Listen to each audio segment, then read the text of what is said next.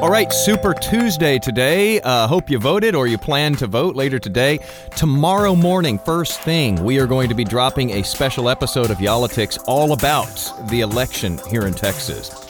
But today, we are talking about something else that is on a lot of people's minds, and that is coronavirus. Yeah, we have a buddy, a former colleague that we used to work with who lives in Beijing, and we've been watching him post on Facebook, and he is in a self-imposed quarantine there. He's not sick. He doesn't have this. He's just told to stay at home. Yeah, his name's Jonathan Betts, living in a bubble. He's 14 hours ahead of us. It's super late there. Let's see if we can get him on FaceTime.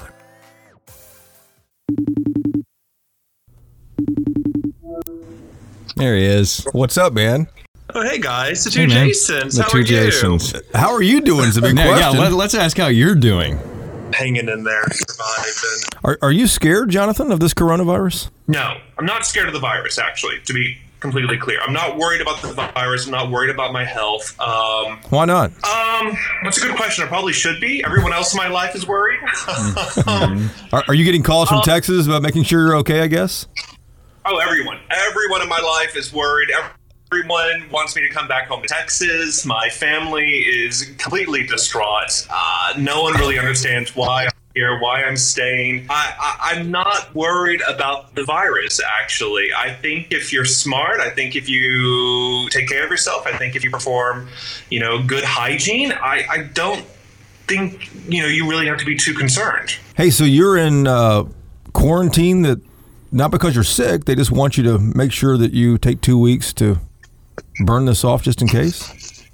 Yeah, that's about right. I'm on day 8 or 9, I think, of this self-quarantine here at home.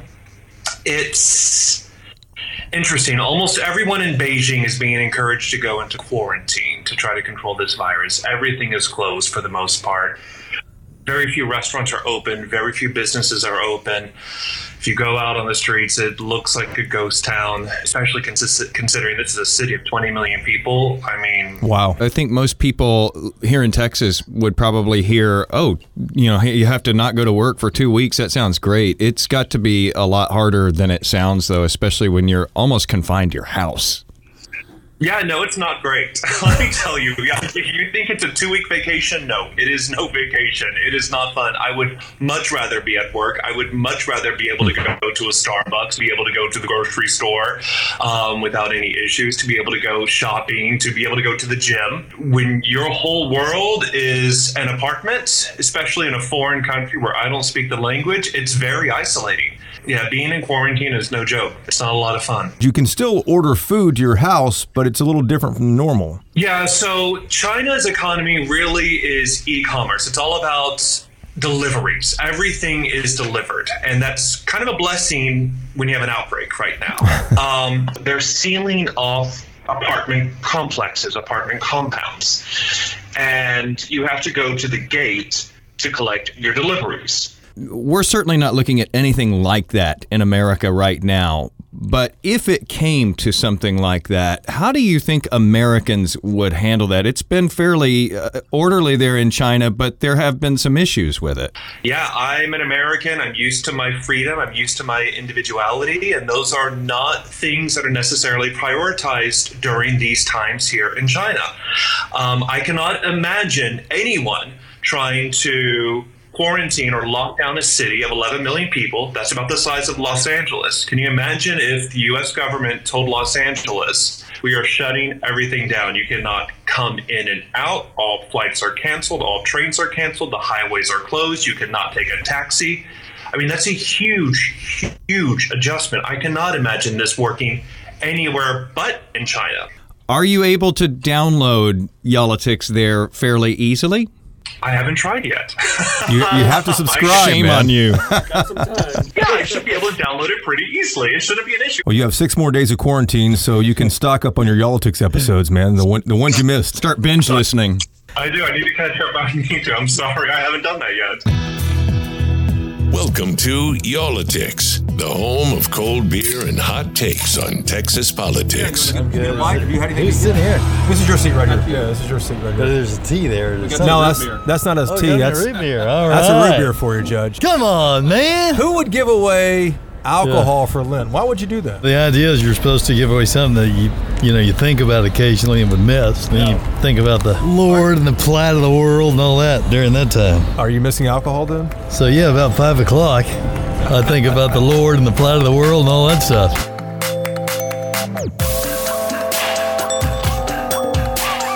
We are at Victory Plaza, South Victory, they call it now. Right there in front of the American Airlines Center where the Mavericks play basketball. There's a brand new, huge establishment called Hero next to that, and we are sitting out on the patio today having a beer. And we're about to get into, are we prepared for the eventuality that this could happen in Texas? And we've got a guy who knows all about preparedness for things like this, Dallas County Judge Clay Jenkins.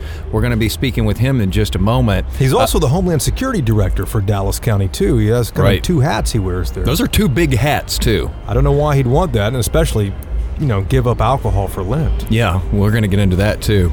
But first I want to hear about this. So you took a little side trip to Baylor Hospital here in just east of downtown Dallas and spoke with someone who is on the front lines when it comes to epidemiology. This is a guy named Dr. Clinton Haley. He's an infectious disease doctor, but he also plays a pretty big part when something big happens like what we're seeing now with coronavirus. For example, he worked for the CDC, the Centers for Disease Control, during the SARS epidemic, more than a decade ago. He's working closely now with the state and local health departments during, this epidemic that we're having here. So I asked him, I'm seeing in the headlines all the time, this looks, pretty damn worrying. Yeah, more and more so as we keep reading. Obviously so. So I asked him, are you scared? Here's what he said to us. Yeah, I would be concerned. But at the same time, let's be rational and go about our business. And I think we have a good preparation in the sense that we've been taught through influenza, cough in your elbow, good hand washing. If you are sick with a fever, stay home. So you said that I should be concerned about this, but for people listening, for me, what should I be doing? Should I be stocking up on face masks right now? Because I can't find them on Amazon. I think that at this point it's too early to tell. I know that healthcare personnel are going to need that. They'll be the front line, so it's important that hospitals have that. Is Texas ready for this? So I think people just need to be prepared and kind of wrap their minds around, maybe my kid's going to have to stay home from school for a couple of weeks if it really hits our, community hard. What's that going to be like? I wonder, if our school has thought about that. Are there assignments that we can do outside? Well, what about work? Can I potentially work remotely from home? Start wrapping your mind around those types of interventions that might be called upon by public health officials. You've heard probably on cable news and maybe read in the paper that this is just like the common cold. It's a virus like, influenza. Right. And Dr. Haley said, it's a little worse than the common cold. True, like the common cold, there's not one medicine that treats it, and solves it. But this is different because people are actually dying. So let's bring in Dallas County Judge Clay Jenkins, and you're the perfect person to talk to about this because you know all about what it's like to respond to an outbreak that really gets the public in some cases panicked. I mean, you dealt with Ebola when we had the first traveler to the United States diagnosed with Ebola here in Dallas back in 2014. Do you feel a sense of deja vu right now as you hear all of these things going on about coronavirus? In some ways, yeah. The over worry is the deja vu. But, we're very fortunate that we're way ahead of this. We got great screening at the airport. There was no real blueprint for how to deal with this when we were dealing with Ebola back in 2014. Were there lessons learned in that you feel like you could take forward into this if we did have a coronavirus outbreak here? Oh, absolutely. So a lot of what we did in Ebola became the blueprint for future outbreaks. I get phone calls daily now and monthly up until now. So a lot of those are lessons learned, but they're also incorporated now in the CDC guidelines and plans that you can get at cdc.gov. I don't want to jinx us here in Texas, but do you think it's just a matter of time before we start getting cases here? Yeah, it's a cause for concern for those of us in public health. Now, as far as people going out and spending 10 or 20 times the normal price for a mask or doing all of these things that a lot of folks are doing, there's not really a need for you to do that. If you've got a mask, it makes you feel more, secure to know you've got a box of masks in your house. Don't throw them away, but you don't need to go buy them. A lot has been said about the messaging that's coming from the federal government now that we can't, we're not necessarily hearing directly from scientists or the CDC that the messaging is now being funneled through the vice president's office who's heading up this effort. Do you have thoughts on that? Because there has been criticism about that. That's a mistake. I'll be blunt because I hope this quickly changes. There seems to be a concern in Washington about the stock market. Hey, we all have 401ks. I'm concerned about that too.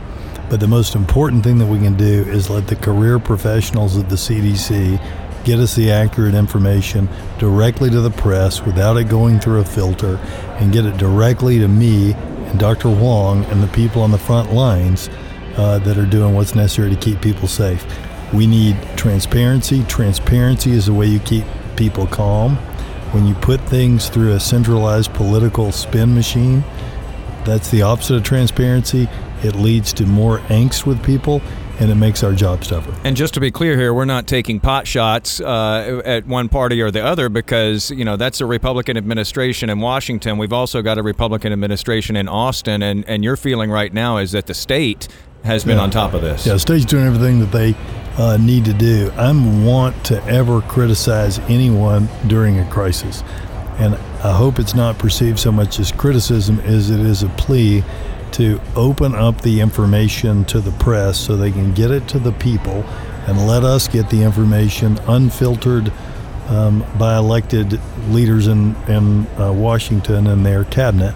Let us just get it from the healthcare professionals at CDC and National Institute of Health so we can all work together. If you look at the way that Rick Perry worked seamlessly with myself and with Mayor Rawlings during Ebola, or the way that Rick Perry worked with me and the mayor again in West Nile virus. In 2012, yeah. Politics doesn't come into play when it comes to keeping people safe. But the idea of bottlenecking off the press and holding onto the information and not getting it to us is a mistake that needs to be changed quickly. Are we prepared for being able to identify cases quickly like you're seeing in places like South Korea where they've been very aggressive about that? It's taking a little too long for me as far as I would prefer to get the test back. Governor Abbott said that Texas has been working on this for a month. You sound like you guys are way down the tracks in Dallas County. What aren't we doing? I talked to some college professors at a meeting this morning, and they're all doing this. Everybody's putting together a plan for what would happen. Did you talk to professors about this morning? I meant presidents, not professors. I'm sorry. But, we talked about this morning. Here's the thing, though. We need to think about, in our businesses and also our homes, what's our plan if something happens, just as you don't go get in the bathtub in Dallas if there's a tornado in Waco. But if we did have one sick person that was contained at one hospital in the Metroplex, it does not mean all the schools need to shut down. Everybody needs to do their work from Facebook or FaceTime, and that people don't need to go to work. 10, 20 years ago, no business had an active shooter plan. No schools had an active shooter plan. Now it's almost like, malpractice not to have an active shooter plan. Well, now, when you talk about plans, though, you're on the front lines here, and you've been down in the trenches with some fairly serious things in the past. How much of this is planning for what could happen with coronavirus, and how much of this is planning for the possible panic that could happen with ordinary, everyday people who are just jarred by this?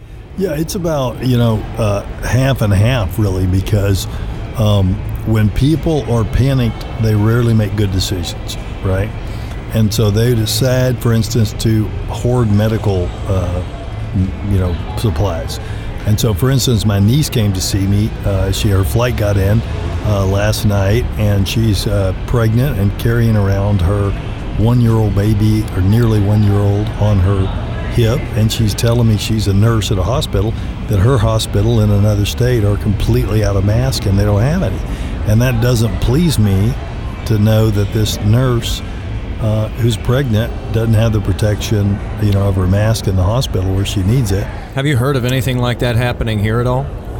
Well, another relative who came over is a big group of relatives staying at my house. Yeah, what's going on this weekend? Just barbecue? Families in town. Okay. Yeah. So brought over a big box of masks and offered me some. And I just smiled and said, no, we didn't need any. But I think it's normal for people to want to do that, but that's just one of those things.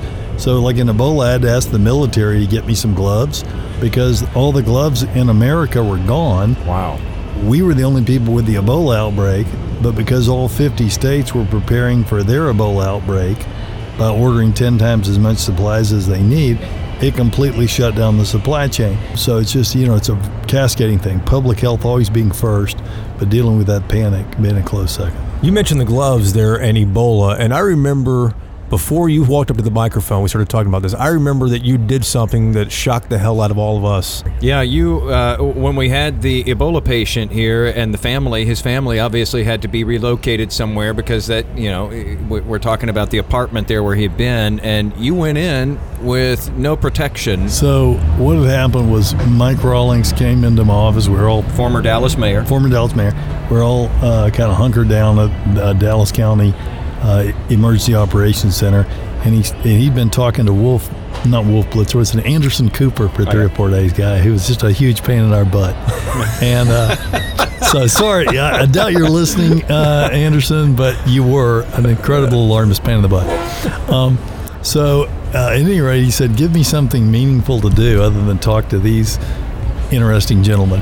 So I said, well, can we find, some place for this family to live? And first we tried to talk Gunnar Rawlings, his son, into letting us put him at his house. The mayor's son. Yeah, Mickey put the kibosh on that. His wife. The mayor's wife. The mayor's wife, yeah. Probably a smart move. Then that was, originally when I went to get them, so I said to the police, go get them, and put them at Gunnar's house. It was a house that was being renovated for Gunnar to live in, but Gunnar hadn't moved in yet. This was a real plan. This was a real plan. Yeah, it was, Clay and Mike's, real audible, right? People were scared of this family, though. They didn't want this family to be anywhere because they thought they might have it too. Well, right, but the family was scared of all the people surrounding them, and we were getting death threats that people in the complex itself in the neighborhood wanted to burn their house down because they thought that would protect them from disease. So we need to get this woman and her children out of that house. So I'd asked some first responders to do it. They're the bravest men and women in the world.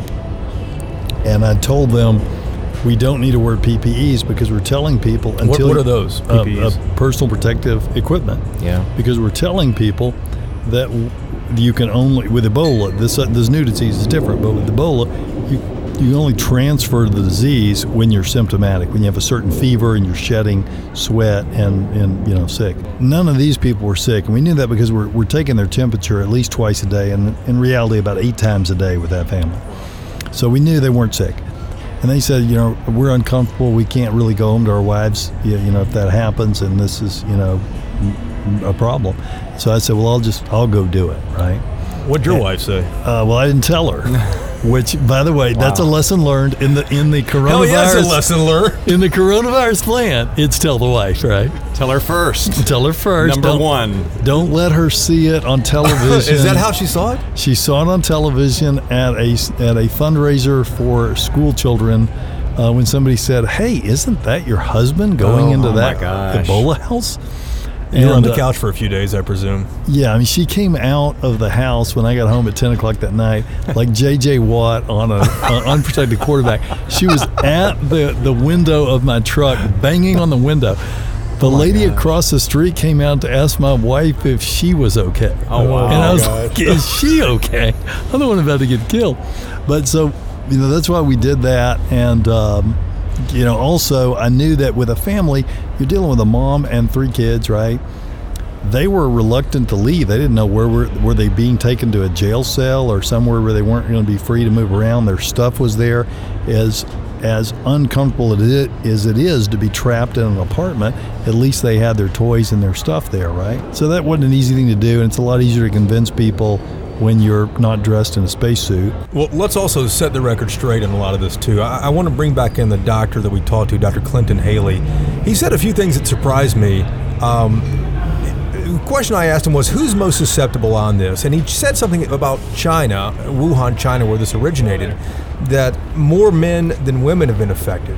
And there's an interesting theory behind why, and that's because men over there smoke a lot, and they also have bad air quality in China like we've seen so much of.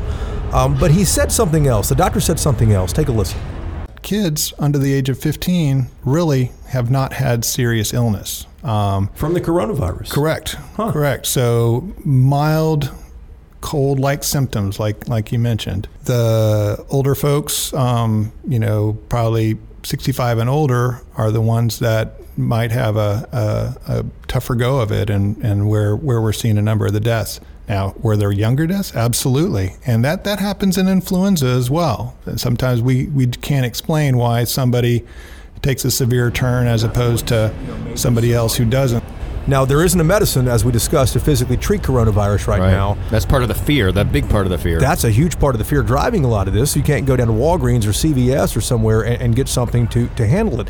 But Dr. Clinton Haley said there's HIV medicine that's actually helping it.